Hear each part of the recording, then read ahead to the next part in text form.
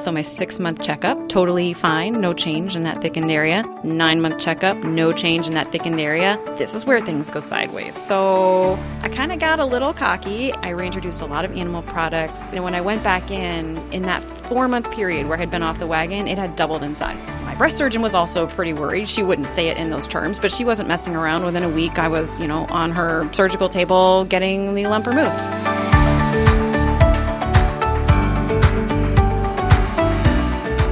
Well, hello there, and welcome to the Exam Room Podcast, brought to you by the Physicians Committee. Hi, I am the weight loss champion, Chuck Carroll. Thank you so very much for giving the show a listen, or a view, or a download. Wherever it is in the world that you are, we appreciate the fact that you are here. And this is the special Your Body in Balance series, where we're taking a deep dive into the new science of food, hormones, and health. And this is episode 8. Hard to believe that we've already done so many of these. Episode 8. And today we're going to be talking about breast cancer and the role that diet plays there, how it affects the hormones that are related to the disease, and how food can either work almost as a shield that protects you from it, or on the other end of the spectrum, leave you without much of a defense at all. It really all depends on what the foods are. And so to explain everything about that, I will be welcoming Dr. Neal Barnard back to the show. He's the author of the book, Your Body in Balance, and there is a lot to cover, a whole lot to discuss. But before we get there, we're going to start with dietitian Lee Crosby. And if you've been listening to the Exam Room for any length of time, you've probably heard her on the show. She's sharp as a tack when it comes to nutrition, truly one of the hardest working and most knowledgeable people that I know. Lee is 110% dedicated to her job. And that's because it's not just a job for her. It's personal. This one hits close to home. So she will be here today to share her own journey, a breast cancer scare that truly opened her eyes to just how powerful of a role food can play. And I used the shield analogy a minute ago with Lee in mind, because as you will hear, it was when she let her guard down that her fortunes changed. And they changed quite rapidly.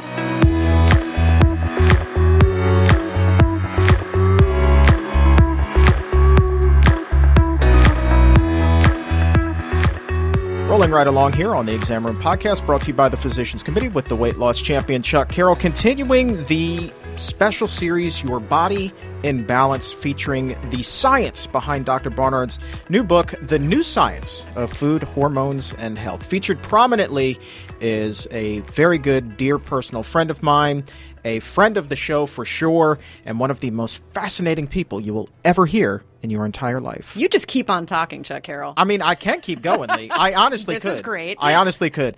She is a registered dietitian. She has fantastic hair. She should have her own show. This is great. Yada, yada, yada. Anyway, Lee Crosby, welcome back to the Exam Room. Delighted to be here, Chuck. I bet you are after that introduction. Really, yeah.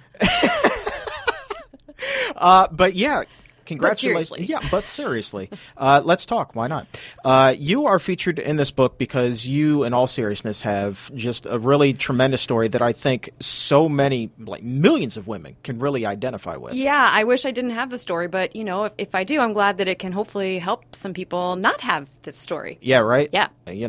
So let's kind of talk about this. You had, in layman's terms, a breast cancer scare.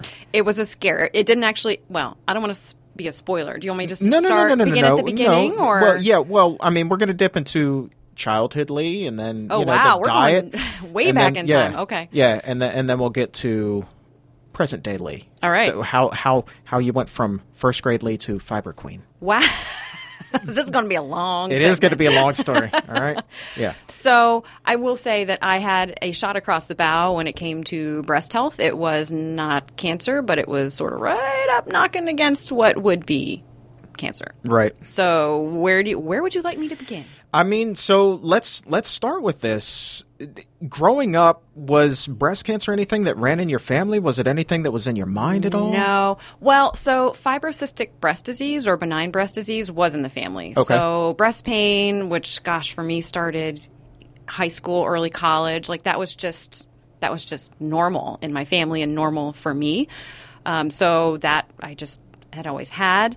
There were some things younger years that were not optimal. I had a pretty good diet as a standard American diet goes. Like I ate my fruits and vegetables, but also we ate an awful lot of red meat. My grandpa raised beef cattle as a hobby on the side. You're in Kentucky, right? Well, my family's from Kentucky. I actually grew up here in Northern Virginia, but both sides of my family are from Kentucky. So yeah. So we had a lot of red meat growing up. I did a lot of pizza like I think everyone else did. Sure. And, I did some sports in high school and that kind of thing. And then college rolled around and that was kind of, I don't know how much I want We don't to need all of the stories here. Yeah. But let's just say that I worked hard and played hard also. But I worked really hard. Don't forget that part. Standard American diet, standard American college student. Yeah, it was standard American fun on the weekends. Amen. So that whole alcohol piece was probably not optimal either. And then I just had a normal sort of mid to late 20-somethings. And again, honestly, I felt like my diet was probably a little better than most people's. I was always very conscious about getting fruits and vegetables and trying to work in some whole grains, but still cheese and other dairy and meat. That was just, bacon, all those things were just par for the course. Right. Yeah. So you say like maybe a little bit better than the standard American diet, but were there still trips to the drive-thru and things like that? I say not a ton, but as I'm looking back, I'm like, well, yeah, I would be taking classes. So after class, I would hit the Wendy's and get a, bacon cheeseburger. So yeah, there were some less than optimal choices. It happens. It does. But, again. I think not just in your case, but I would say virtually every woman out there who's a college student, they're not thinking about and dining hall any food. of that. Like, I mean, come on. on. Right? Like, yeah. you guys have way more other things to be concerned about. Oh, yeah. And I mean, it's not going to be, front and center. Like, yeah, I had a little fun, but also my grades were, speaking of front and center, like I was very conscious of that. A shocker. I was a biology major. There's a lot of science going on. Moving on. Go. Brag, girl, the brag. nerd flag just flaps in the wind. Did you graduate cum laude? We didn't have that, but my GPA was, can I brag on myself here? My GPA was pretty good. We'll just leave it at that. 4 something? Well, no, we couldn't get over a 4. It was in the 3.9 range. 3.9. Good deals. Yeah. I'm proud of you. Yeah? Oh, my gosh. Why am I saying this on a podcast? Valedictorian stuff. Moving on. But, yeah. okay. I took it seriously. Well, okay. So here's the point that I'm trying to make. You are clearly an intelligent person. No joke. Like, you've worked very hard, and you were studying a difficult major. Yes. Okay? Oh, yeah. And you still were able to pull that off with a very high GPA. Yes. Breast health was still not front and center in your mind. I didn't know what I could do. I wasn't told. I mean, I went to an OBGYN my senior year, and her answer was, maybe you take some vitamin E and just deal with it. Like, good luck. And that was sort of pretty standard advice at the time. Like, this is going to probably get worse, so you'll have to sort of keep an eye on it. But it's just fibrocystic breast disease, which for any women out there who have it, know that it can be disconcerting because it's painful. You never get a break from worrying if you're a worrying sort. Okay. So for the guys that are listening, what's the difference between that and full-blown breast cancer? So fibrocystic breast disease is benign. So it's not necessarily anything to worry about, but it causes cysts and cystic material and pain. I mean, the biggest problem is that you end up with pain. It's typically cyclic. In my case, it wasn't. It was kind of all the time, and it would get worse at certain points in my cycle. Mm-hmm. But yeah, it's really uncomfortable. I mean, giving someone a hug it hurts. Wow. So it's for real. Yeah. Right. Yeah. You said cyclical. Like, does that it comes and goes with your menstrual cycle? Right. Yep. Okay. Mm-hmm. And what is that? What brought you to the doctor in the first place? It is. So I was the ripe old age of 30. I was having so much pain in my left breast that I was getting concerned. So I was seeing a family doctor at the time, and she's fantastic. She did a breast exam, didn't see anything or feel anything amiss, but said, you know what? If it's bothering you this much, we'll go ahead and do a mammogram. and make sure there's nothing shady going on. So I got the mammogram, and the results came back with some calcifications, and there are different, turns out, all the things you get to learn. There are patterns that are very suggestive of cancer and patterns that aren't so much. And mine were in the not so much, but there was about a 1 in 20 chance that they were indicative of cancer. So I was told I could either sort of watch and wait for 6 months, or I think it was 6 months, or I wanted a biopsy at that point. Right. Honestly, I tend a little bit towards anxiety, and I didn't like the idea of leaving something in there. Right. I don't necessarily think that would be recommended, but that was what I really wanted. Well, that's the thing. I think that, so 1 in 20, that's 5%. Yeah. I would think that a 5% chance of breast cancer, that's enough to put, the fear of God in you a little bit. Well, especially me, I think, more than maybe some other people who don't tend towards worrying quite the same Right. way. So, it wasn't – I think it was not protocol to do it, but I wanted them to go ahead and do it. So I did. And actually, those results came back benign. Okay. Those were fine. So that must have been a relief. Yeah. So there was some hyperplasia and a couple things that indicated I might be at a little higher risk down the road. But – yeah, I was pretty happy with it. But that said, since it was a little more, things are getting complicated, and I went ahead and saw a breast surgeon just for a follow-up appointment early. This was all going down in October, early the next year. And that was when she did a, really thorough clinical exam, and she found a thickened area, as she termed it, in my other breast, which had not been identified before. So she actually wanted me to get that one biopsied then.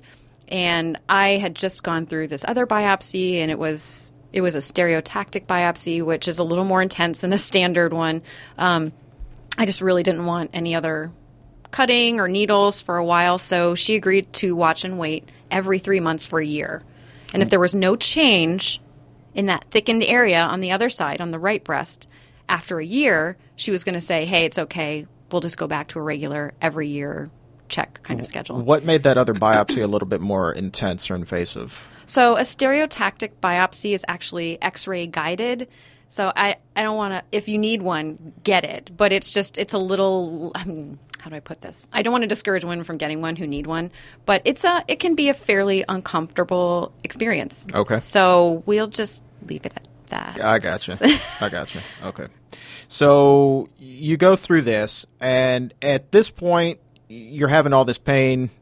Food still is not registering with you? Well, so here's the thing. Yeah, actually, it very much did register with me. Okay, so after that first biopsy that suggested, it's benign, but with the calcifications, you might have some increased risk. I'm like, you know what? Let's just go ahead and start researching what can be done, if anything.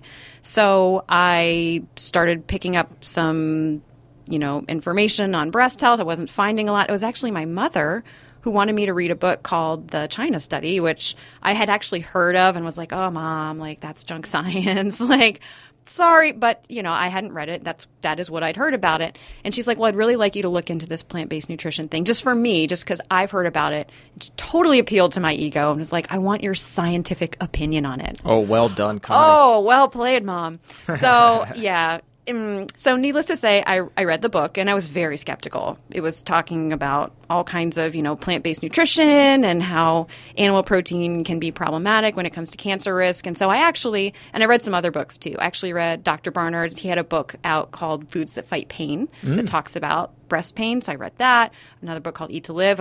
And then as I was reading, I started wondering, is this real science? Again, I'm very skeptical by nature. So I actually got a library card to the National Library of Medicine, which you too can get free with your tax dollars at the National Institutes of Health, because it was in my sort of, metro area. And I went and pulled the studies just to make sure that the conclusions that people were reaching, in a book hadn't just been somehow misconstrued. And no, the science was really compelling.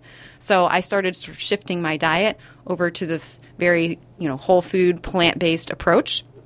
And then when I got that news that, hey, I've got this thickened area happening in my breast and we're going to follow it for a year, I got real intense. Okay. Yeah. Yeah. So cut the added oils, I was focusing on whole plant foods. I was doing it. Was that a difficult transition for you? I mean, I know that you were motivated here I was pretty for health motivated. and fear reasons, but Fear's I mean, a great motivator. well, yeah, no I kidding. hate to say that, but it's true. But like, I mean, still, was that transition hard? Yes, and some people do great. They do it overnight. I actually took a little longer. I'm one of those kind of ease in. I don't really want to. I'm like, I don't want to believe it. Denial. It's not just a river in Egypt. But I went ahead and so yeah, it wasn't actually as hard as I thought. I'll be honest. I just was. I don't know. Yeah, that's just how I did it. Yeah. And it was fine. Because again, I like healthy food. I just hadn't really sort of committed to like, okay, we're going to do this. So here's the thing. So I did that. I was really on a solid sort of plant-based thing. And I went back for my 3-month checkup. No change. Yay. Had you told the doctors what you were doing? I'd made some mention of it, and her answer was, fantastic. Do whatever you think is the right thing to do in terms of risk reduction, and great. So, and then I went back after another 3 months. So my 6-month checkup, totally fine, no change in that thickened area. 9-month checkup, no change in that thickened area. This is where things go sideways. So I kind of got a little cocky and I fell off the wagon. And there were some other things contributing to that. So there are 2 things. I fell off the wagon. I reintroduced a lot of animal products. It was definitely a lot more fat in the diet, a little bit more sugar, but mostly it was bringing back meat and animal products. And I also was exercising less because I had a foot injury. So together. But I still felt fine because 9 months of no change at all, like I'm in the clear, right? So, but why did you go back to that? Was this a stressful time in your life? It was a stressful time. I had been prescribed some Cipro that honestly I probably shouldn't have been prescribed. Antibiotic? Yes, and shouldn't have taken, and it really messed with my gut flora. And I was sort of like, well, maybe I'll try this. Like I got violently ill. I had to stop the course early. Ooh. Yeah, it's not. Unless you need it, please don't take it. So I was sort of trying something, like maybe this will work, and I was kind of grasping at straws. Okay. And so that was sort of the impetus behind why I made that change. Well, and again, I thought it was fine. It's not changing. It's cool. Yeah. So I actually didn't even go back after 3 months. It was 4 months. So I was actually at 13 months instead of 12 months, again, thinking it would be fine. And when I went back in that 4-month period where I had been off the wagon, it had doubled in size. Whoa. Yeah. Okay, so you go in there and you think everything's going to be status quo. Mm-hmm. Everything's going to be copacetic. That's what I was expecting. You get the results. How was that? Was that just like a kick in the gut? Did your heart stop? What happened? I mean, my heart started about 1,000 miles an hour. Okay. Again, I'm a little on the, I startle easily. Let's just put it that way. A toaster goes off, I hit the ceiling kind of thing. So I was really worried. And, my breast surgeon was also pretty worried. She wouldn't say it in those terms, but she wasn't messing around. Within a week, I was, on her surgical table getting the lump removed. And the pathology report came back, and I was lucky and yet enlightened. So it came back flat epithelial atypia. Now, write that down for us. I know what exactly that means. Even I'm not sure. It's not that common. But the atypia is a word you don't want to hear in your early 30s relative to your breast tissue. Right. Because what it says is that, wow, your cells are changing in a way that is sort of on their way to cancer. So you definitely have increased risk down the road if you have this kind of lesion, I think is what they call it, or these kinds of changes, particularly this early in life. So I got right back on the wagon and back to my whole plant foods, and knock on wood, because there's no magic bullet, but knock on wood, it's been now 8 years since that happened, and so far reports are clear. Did you know pretty much right away, or at least that was your assumption right away, that it was because you had changed up your diet that this thing had grown so massively? It was just, and I wasn't working out as much together. I think that was not a great combo at all. And I will say I also got rid of the alcohol. I wasn't drinking that much prior to all of this, but I got rid of the alcohol as soon as I'd had that first biopsy. So there was no drinking at all during this time? There was no drinking at all. So the alcohol piece was out. The diet change was profound. Okay. Again, because I was trying this thing to try and fix this other piece, and not successful, and a big fail in terms of breast health. But yeah, so it was I literally started the new diet a few days after my 9-month checkup. Yeah. So it was very, clear in time and it wasn't like I stopped exercising the same day. That had been sort of gradual. So really the primary driver that I can identify was that diet change. Gotcha. because most of the other variables were fairly static, although I was working out somewhat Right. less. Yeah, scary stuff. All right, so you figure in that it's the diet is probably having something to do with it here. You have this emotion, I'm sure, like just this wave of fear that has washed over you. Oh, yeah. Were you confident that the diet then could get you back on the right track? Like, this was going to be the answer to what ailed you, in addition to having the lump removed? I mean, all you can do, and this is the thing about cancer in general, is that you don't get to have full control. You can do everything right and still end up with a diagnosis, but you still do the best you can. And I liken it to getting in the car. Like, even if you put on your seatbelt, you can still get in a fatal car crash. But you're a lot less likely to not make it through a car crash if you have your seatbelt on. Sure. If you don't wear a seatbelt, your odds aren't nearly as good. So I Sure. basically am looking at this as putting on my seatbelt, recognizing, and I just want to make that perfectly clear, that no one's to blame for cancer. Like, you can do everything right and get a diagnosis and, eat unhealthfully and not get one.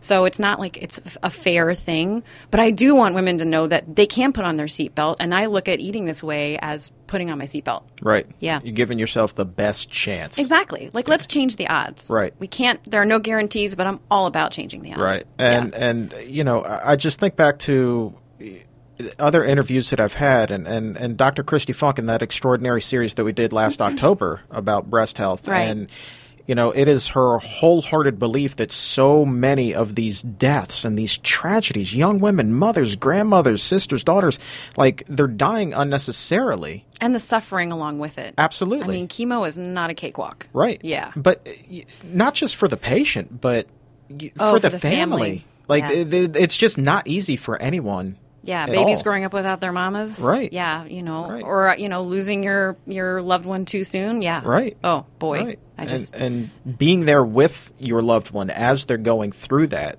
Obviously, you're going to want to do that as the support system. I mean, that's love, right? Right. Oh yeah. But it's not easy. Oh no. Oh no. And like that's just heart-wrenching. And so you think about that, and it's not like heart disease, which can take a person out so quickly and suddenly out of nowhere. I mean, Right. This is a long, drawn-out process. It is. And again, even when people make it through, there's still a very, really challenging period when they're in treatment. I don't think anyone would argue that. So yeah, it's anything we can do to prevent that level of suffering and distress, like, let's do it. And again, I shouldn't use the word prevent, because we can't say, yeah, you do this and you won't get cancer, but we can look at the data and say, hey, we can take these steps and reduce our risk. Right on. And as the nutritionist upstairs, the dietitian at the Barnard Medical Center, I would assume that you have conversations about this with some of your patients. Oh, I absolutely do. Anyone who comes in with a history, some people will come in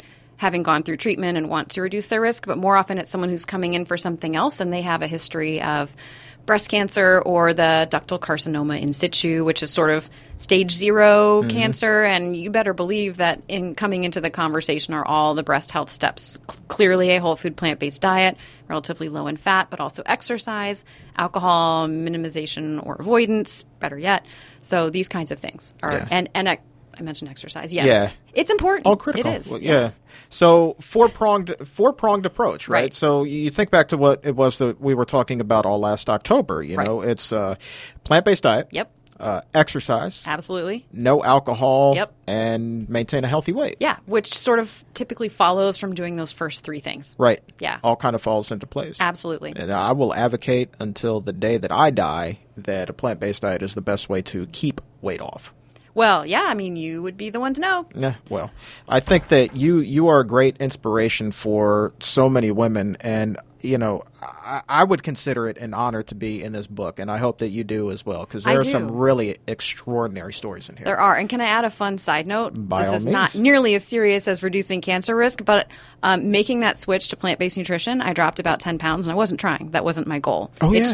It just happens. Oh, yeah. And then also, can I brag on my husband, Do it. was, again, he was 31 at the time when this was all going down, and he was already he had now it would be called stage 1, I think, hypertension, but he had the sort of pre-hypertension back at that point in time. His blood pressure normalized. He lost 30 pounds or so just doing this with me, first just at home, and then realizing this isn't so hard, and he just went you know, and did it with me. Yeah. So that's like a nice bonus. And then finally, I'm going to brag on my mom, who's lost about 100 pounds eating this way. Again, it took her 3 years to do it, but it really, and I will say this is another piece, getting your family on board if you can, or at least one other person to support you, super helpful.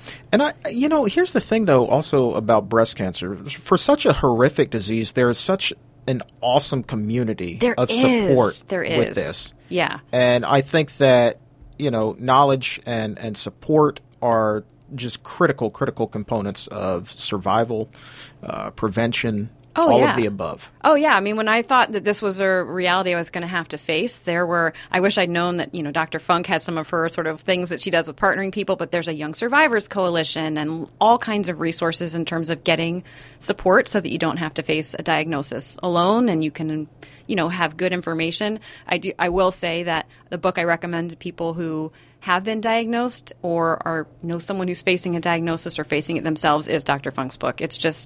It's got everything in terms of nutrition and lifestyle, but also medical treatment and making decisions in that regard. So it's a great one as well. The owner's manual that she's written? Yes, Breast the Owner's Manual. Yeah. There you go. Yeah, that's the one. That's a fun book. Yeah. And she's, just talk about a woman who's devoted her life to doing something noble and really just kind of, talking to her is almost comforting, Oh, yeah. This is not something that I would ever have to really worry about per se. Certainly not as much as a woman by any stretch. Men do get breast cancer. It's much more rare. Yes. However, I will say that knowing that there have been others in my family who have had this, I feel comforted knowing that she's put this knowledge forward and is teaching people how to give themselves the best chance, as we talked about earlier. Yeah, and in a friendly, realistic way. Yeah. And actually, that's what I also like about Your Body in Balance. It's so accessible. You hear stories, and there's a lot of science in there, so, buckle up. But it's in language that is every day. Yeah. It's not in doctorese. Yeah. I think that's the technical term. Dr. Ease. Dr. Ease, medical ease. Medical ease. Yeah. Yes. He's a heck of a writer, I'll tell you that. Yep. Yeah. Dr. Neal Barnard's Your Body in Balance, The New Science of Food, Hormones, and Health. Pick that up on Amazon or wherever the finest books are sold. And in that book, you will hear the extraordinary tale of one Lee Crosby. Thank you so very much for joining us, Lee. Thanks for having me.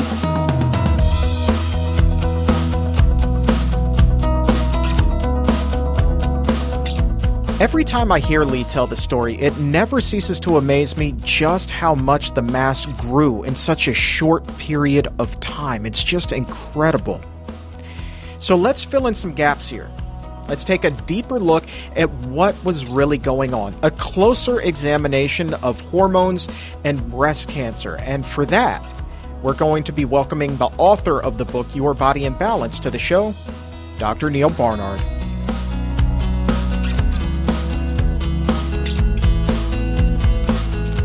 Continuing the Your Body in Balance series here on the Exam Room Podcast, brought to you by the Physicians Committee. This week, we're taking a look at breast cancer. We just heard from Lee Crosby sharing her incredible story and that turnaround. And now I want to delve a little bit deeper into that science. And for that, we welcome back the author of Your Body in Balance, Dr. Neal Barnard. Thanks for joining us again. It's great to be with you. Let's start right with the big question, because this is one that I think that every woman out there wonders. How big of a role do genes play when it comes to breast cancer? Yeah, it's a great question and a legitimate question. The overall effect of genes is quite small, which is to say that the vast majority of cases of breast cancer have very little to do with genes. That said, when women speak with their physicians, they'll talk about specific genes that they may or may not have in their family. There are a few of them that can make breast cancer much more likely. Mm-hmm. You've heard of cases like Angelina Jolie, who felt that she was extremely high risk, and then they can make appropriate decisions. But for the vast majority of women, the effect of genes is rather small. There are cases where breast cancer goes from, you see it in grandma, and then in mother, and then in daughter, and so forth. That could be the effect of genes, or it could be the effect of food habits that persist in families, or a combination of those things. because I think that you mentioned this on a previous show. You don't just pass down genes to the next generation. You pass on recipes and lifestyle habits and things of that nature, correct? Exactly. And you see this, say, in rural Japan. People pass down a taste for rice and miso soup and vegetables, and then people in Fargo, where I grew up, passed down a taste for roast beef and cheeseburgers. So it's a very different kind of inheritance, if I can put it that way. But the point of this is that if we're imagining that because there is a genetic component, that means I have no control, we don't want to think that at all. There's a huge element of control over risk that we want to take into our hand to the extent that we can. And we know that if genes aren't the single biggest factor, would I be safe in assuming that maybe the diet is, in your estimation, the big factor here? I think it is. We saw this in Japan. In the 1960s, early 70s, there was very little breast cancer in Japan. The diet was based on rice, huge amounts of rice, noodles, and if meat or fish was eaten, it was typically in small amounts as a flavoring for the rice and vegetables. And then, of course, as economics changed and fast food chains came in, then you started seeing dairy products come in a big way where they really were more or less non-existent before. Meat came in a big way. Portions were increased. And several things happened. You started to see more diabetes, more weight problems, more cardiovascular disease. But you also started to see a dramatic increase in breast cancer. Those women who did not westernize did not have the increase in breast cancer. Those women who did have the increase. And that suggests to us, okay, it's not some toxin or some other exposure. It's got to be the food. But then food is a complicated cocktail of things. You're getting fat and you're getting animal protein and you're getting sugars and all these things in a cocktail. And so researchers have tried to tease out what really matters. But I think you can safely say that a Western dietary pattern is a great contributor to cancer risk.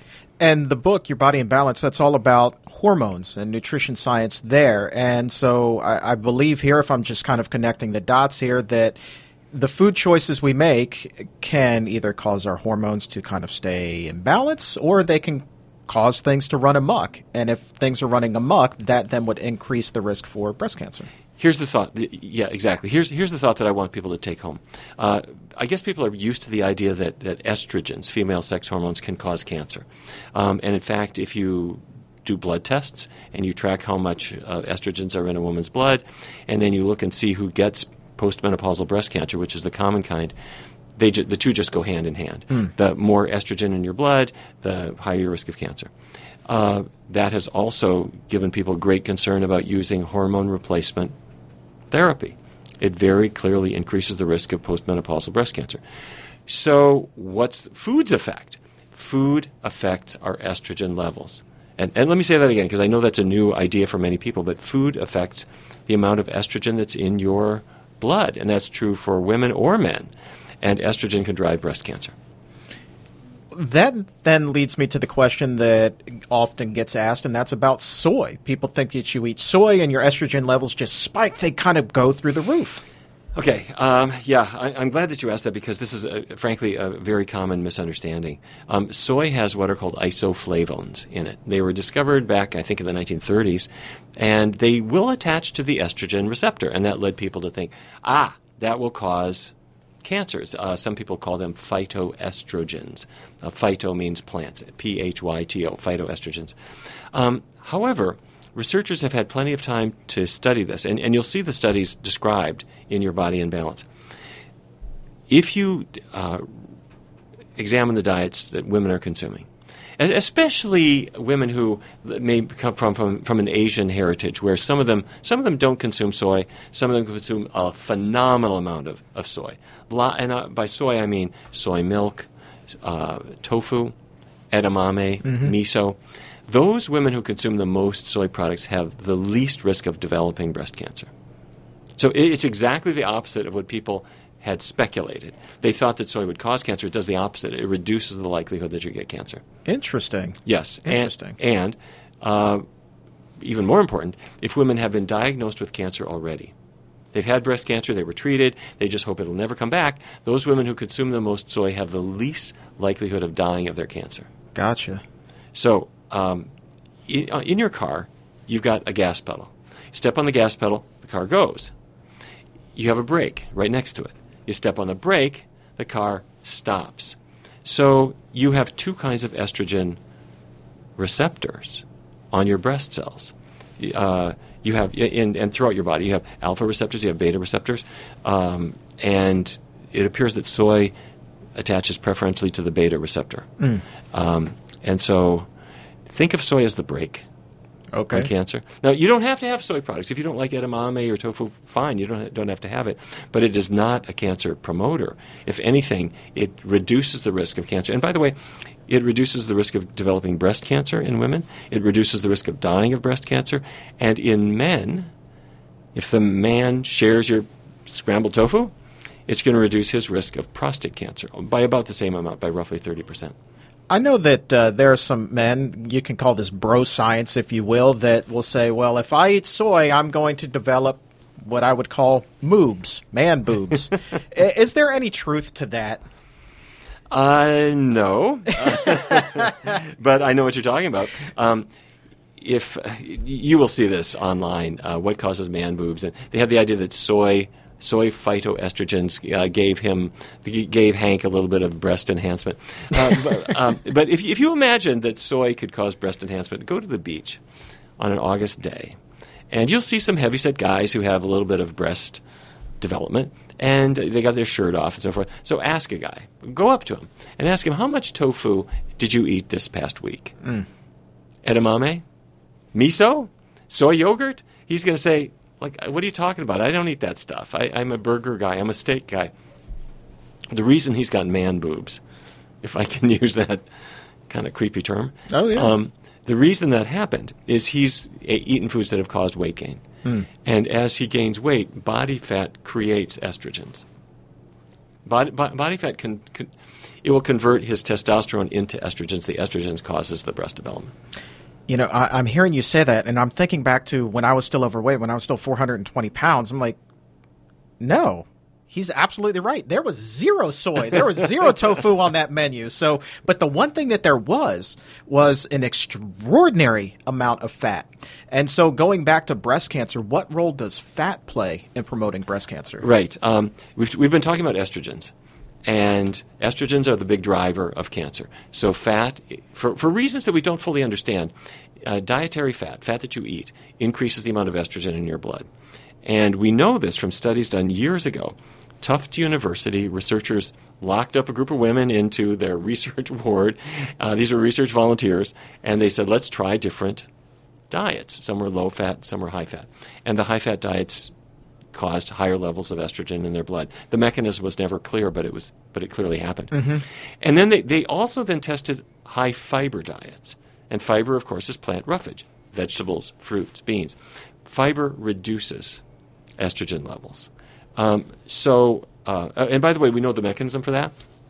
Your liver filters your blood, and it pulls estrogen out of the blood, excess estrogen, sends it into the intestinal tract, and fiber then escorts it out. If you didn't have fiber in your diet because you ate chicken breast or salmon or an omelet, animals don't have fiber. Right. If there's no fiber in your intestinal tract, you reabsorb all those estrogens again. Gotcha. So you need fiber to do that. So in these studies that I mentioned at Tufts, they found that high-fat diets increase estrogen, high-fiber diets decrease it, and they're independent. So if I'm having a diet that's got some vegetables and fruits in it, but it's still got that chunk of salmon, right. which is very fatty fish, your estrogen level is going to rise. Gotcha. You want to have you want to use both. High-fiber foods, that's plant-based foods, keep the oils low at the same time. Let's talk about animal proteins. This is a big one here that I know that a lot of listeners have written in about. They're curious about what role do animal proteins play specifically in the risk of breast cancer? Well, when people are referring to proteins, if they mean a hunk of sausage or bacon or something like that, these foods are strongly related with breast cancer. We have two good meta-analyses. And when I say a meta-analysis, I mean you take all the prior studies on a particular topic, you lump them together, and you try to see what are they telling you as a group. And they're telling us that processed meats in particular increase the risk of breast cancer. And not just breast cancer. You and I have talked about colorectal cancer. Exactly the same thing. And we don't know well, I was going to say we don't know why. In a way, we know too well why. There are too many reasons for it. One is that when you heat muscle tissue, and not just bacon and sausage, but even chicken, carcinogens form in it. Red meat in particular has heme iron in it, which also increases cancer risk. It has a lot of fat. It doesn't have any fiber. So there are several different reasons why this would be so.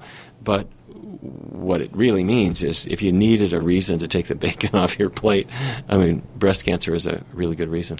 You mentioned carcinogen, and this just popped into my head. Somebody actually wrote in not that long ago, said, hey, I'm new to this whole plant-based diet thing. I've heard people talk about carcinogens in grilled meat. Are there carcinogens in grilled vegetables? The carcinogens that I was referring to are called heterocyclic amines. And if you put some chicken on your grill and it gets hot, the carcinogens form. But they form out of constituents that are in meat. If you grilled the veggie burger next to it, the HCAs do not form. Gotcha. It gets hot, but the HCAs don't form. Gotcha. HCA, much easier to say than what heterocyclic amines. There you go. This will not be on the test. But HCAs, I got to tell you, years ago, we went to the state of California because it is unlawful in the state of California to sell a product that causes cancer without any kind of notice. That's why if you're in a hotel or in a bar in California, they have notices up about products sold in this establishment may contribute to cancer risk or whatever. We thought, well, wait a minute. These restaurants are selling grilled meat. Yeah. They know there are carcinogens in them. So we went into McDonald's and Burger King and Outback and all of the places where grilled chicken might be served. And we found heterocyclic amines, HCAs, carcinogens, in every establishment and every sample. Meaning it's very predictable. You take a hunk of chicken and you grill it, the carcinogens form. Oh, that'll give you pause. How about that? I hope so. Yeah, man. Jeez Louise. All right, so we've covered meat, processed meat. Let's talk about dairy, Yes. cheese. You've said this so many times. How many times has somebody come up to you and said, well, I could go vegan except for my cheese. I love my cheese. Tell me about it, yeah. What role does cheese play here in terms of breast cancer risk? Well, it's true. Cheese is one of these addicting foods, and people are pushed to eat it because it's got some calcium and protein and so forth. But what it's got is a huge amount of fat. It's about 70% fat. And that's mostly saturated fat. It's the bad fat. But I have to say, what troubled me more than anything else was a study in women who had already been diagnosed with cancer. They had already had breast cancer. They were already treated.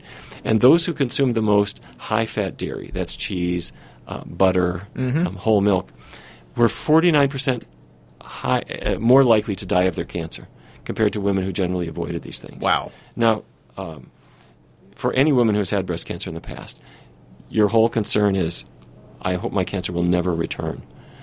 Because if it does, it's not good. Yeah. But these were women who had previously been diagnosed with cancer. Their risk of dying was 49% higher if they were in the high consumption group of high-fat dairy. And by the way, high consumption was defined as 1 serving a day. That's... Oh, I personally wouldn't consider that high by definition, but... Okay. What it means is that women are at risk. Yeah. I just had a slice of pizza here and there, whatever. That's enough. And what we believe is happening is that it could be the fat, it could be the estrogens. The estrogens that come out of a cow's body are in the milk, and they're concentrated in the cheese. Wow.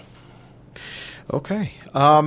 Moving along, another question that I found particularly fascinating. I don't know if you got a chance to listen to the series that I did with Dr. Christy Funk last October as part of the Let's Beat Breast Cancer campaign, but she and I got to talking about the reasons why a woman's risk of developing breast cancer increases with age. And I was kind of hypothesizing that is this just kind of a cumulative effect of everything that she's been eating over the years finally kind of catching up with her? To tell you the truth, that is the most common explanation for it, and I think there is something to it. Because in the same way as a smoker is not going to get lung cancer with 1 cigarette or 100, It's something that accumulates. You have just so many hits on the cell, and sooner or later, you have a cell where the DNA is finally damaged, and then something else promotes it. With cancer, it's a two-stage process as well. That estrogen, this sneaky little hormone, gets into the cell where it damages the DNA. And then another process has to occur where estrogens stimulate the growth of those cancer cells. Gotcha. That's the process as we envision it. That's not something that happens quickly. Now, in some women, unfortunately, it does. Some women will get breast cancer prior to reaching menopause, but the vast majority of cases are after menopause, and we think that it is accumulated issues. And what is accumulated? Very often weight gets higher as a woman reaches 40, 50, 60. Body weight produces more estrogens and can cause this to take off, and her own defenses against carcinogens might be weaker as well. So we've been talking a lot about food, but what about environmental concerns, environmental toxins? How do they factor in here? You're exposed to things whether you want to be or not. You walk down the street, there's automobile exhaust, there may be chemicals in your foods. But let me say that foods may help you here as well. Really? Researchers at Johns Hopkins University started looking at cruciferous vegetables in particular. And cruciferous vegetables, that's broccoli, and cauliflower, and kale, and collards, Brussels sprouts. And they get their name because they have a cross-shaped flower, cruciferous. What they do in your body is they stimulate the liver to help you detox. Specifically, what happens is your liver is this giant kind of a filter. Okay. Things go through the liver that don't belong there, like carcinogens that you just inhaled walking down Broadway. And if they go through your blood, the liver recognizes them and tries to get rid of them. And you have what are called phase 1 and phase 2 enzymes. These are enzymes that are like policemen. They grab a hold of that criminal and they detoxify it. If you have a lot of broccoli in your diet today, you will have more of these phase 2 enzymes in particular by tomorrow or the next day. It's that quick. 24 to 48 hours. Wow. It greatly increases. That means your liver is more vigilant and is better able to help you detoxify. So, for people who are exposed to a lot of carcinogens, like smokers and so forth, you could see this as part of the detoxifying process, but obviously it's better to just quit. But there are some exposures that are incidental that you just can't avoid. The cleaning fluid that you're inhaling. Heaven knows what pesticide made its way into the salad bar. When you're at work, you have no idea what's in it. If your diet happens to be filled with these foods, you're going to help be able to detoxify. And in your Body in Balance, I actually have a whole list of the enzyme-inducing foods, and you can just build them into your routine. Man, it never ceases to amaze me, Dr. Barnard, how quickly the body can kind of try to get itself back in working order. You said just 24 to 48 hours and the liver's doing its thing. Well, the body isn't perfect, and the healing processes are not perfect, but they're good. And if they weren't, our species would have died out a long time ago. Because think of all the carcinogenic substances that you could have even been exposed to even in nature. There's a forest fire, or there are heavy metals in rivers and streams and things like that. Your body has to have a way to defend itself, and it has to be relatively quick and efficient. But we sort of defeat it because we get seduced by cheese pizza. And a slice of cheese pizza is not a serving of broccoli. And so your liver says, cheese pizza, what am I supposed to do with this? I can't deal with this. And in fact, the cheese pizza is worse because it has dairy products which are often a repository for the chemicals in the cow. Wow. Okay. By the way, let me say that again. I think people may not have heard what I'm saying, that when a cow is consuming grass, things, atmospheric chemicals settle on the grass, pesticides, whatever, the cow ate them. They end up in the fatty tissue of the cow, and when these things break down, they end up in the milk that the cow secretes. Same thing happens in a woman's body. When she is breastfeeding her first baby, her accumulated toxins, I'm sorry to say, will go to a degree to that baby. Now, breastfeeding is still a good idea. Sure. But the point that I'm making is that milk is often a repository for toxins that were in the body. And it means that you don't want to drink the milk of a cow. And if you're a woman about to breastfeed, you want to make sure that you're following as clean a diet as you can, and your liver will help you to clean out things. I wanted to sneak in a listener question because I think that this one speaks to the heart of today's discussion. And this is from JillyBean468 on Instagram. She writes in, how do you rebalance hormones after breast cancer? Okay. Wonderful question. There have been a couple of quite good studies on this.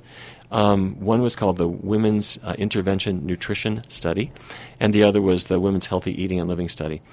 And in the latter study, it was very large, more than 3,000 women. They all had breast cancer. They had all been treated. And then the question was, all right, you're after breast cancer. How are you going to do well? And what they found was that when women would greatly increase their vegetables and their fruit intake, their estrogen levels would be balanced out in a better way. Specifically, estrogen excesses would be muted. They would have reduced levels. That happens relatively quickly, and it follows the mechanisms we were describing earlier. What are you doing? You got more fiber in your diet because you're eating vegetables and fruits. The fiber escorts the excess estrogens out of the body. Mm-hmm. You're avoiding the fatty foods. That's good too. You'll still have the estrogen that nature intended for you to have, but it'll help you to eliminate the excess.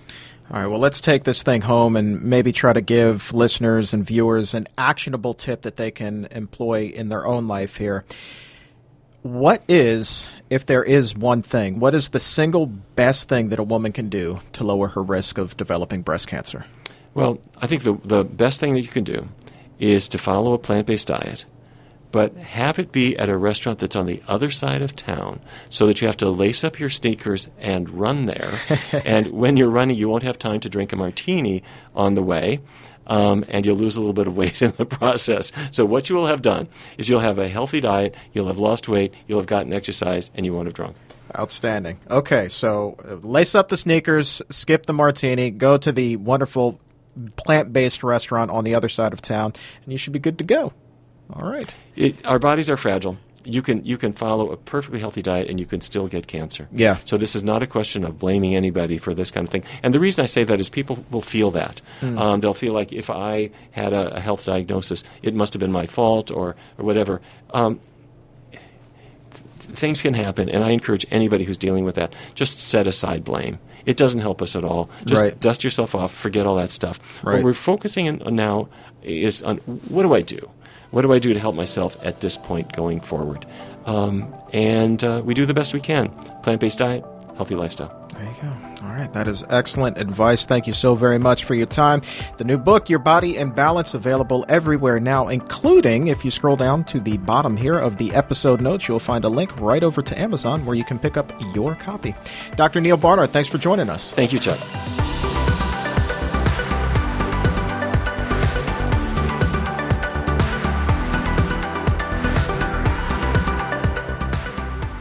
I hope that you found as much hope as you did knowledge today.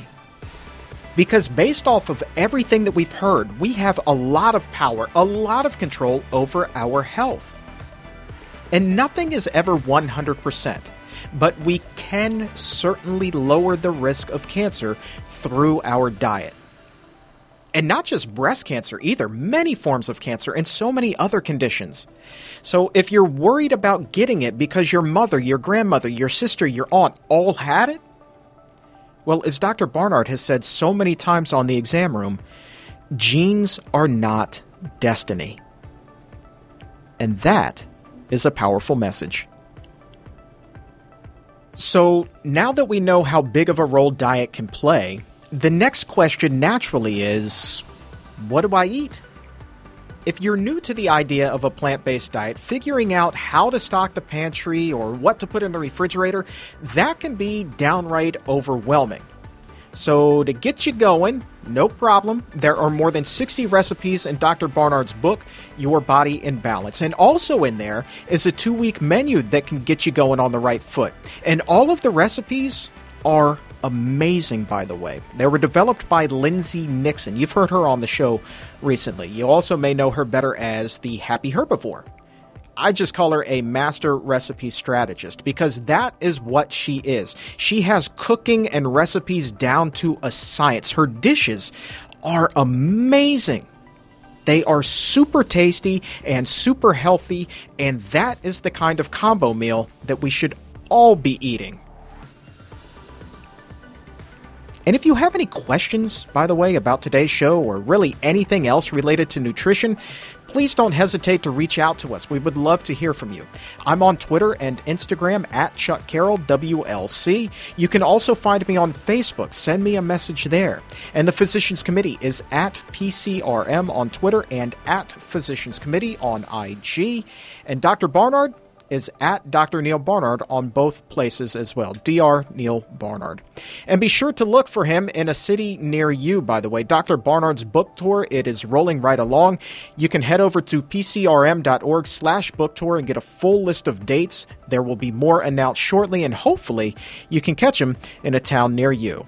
And also make sure that you subscribe to the Exam Room Podcast by the Physicians Committee on Apple Podcast and wherever it is that you get your favorite shows so that you can be among the first to get these special episodes with this life-changing and life-saving information.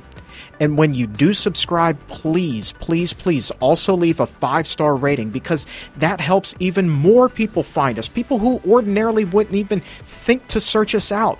That 5-star rating can help them find us and ultimately then experience a healthier life themselves.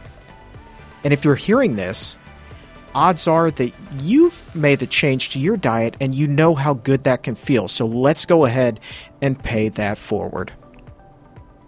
But for now, that's going to do it for us today as we continue the Your Body in Balance series. There is one more show to go, and this one is a special live broadcast that Dr. Neil Barnard and I did in Washington, D.C.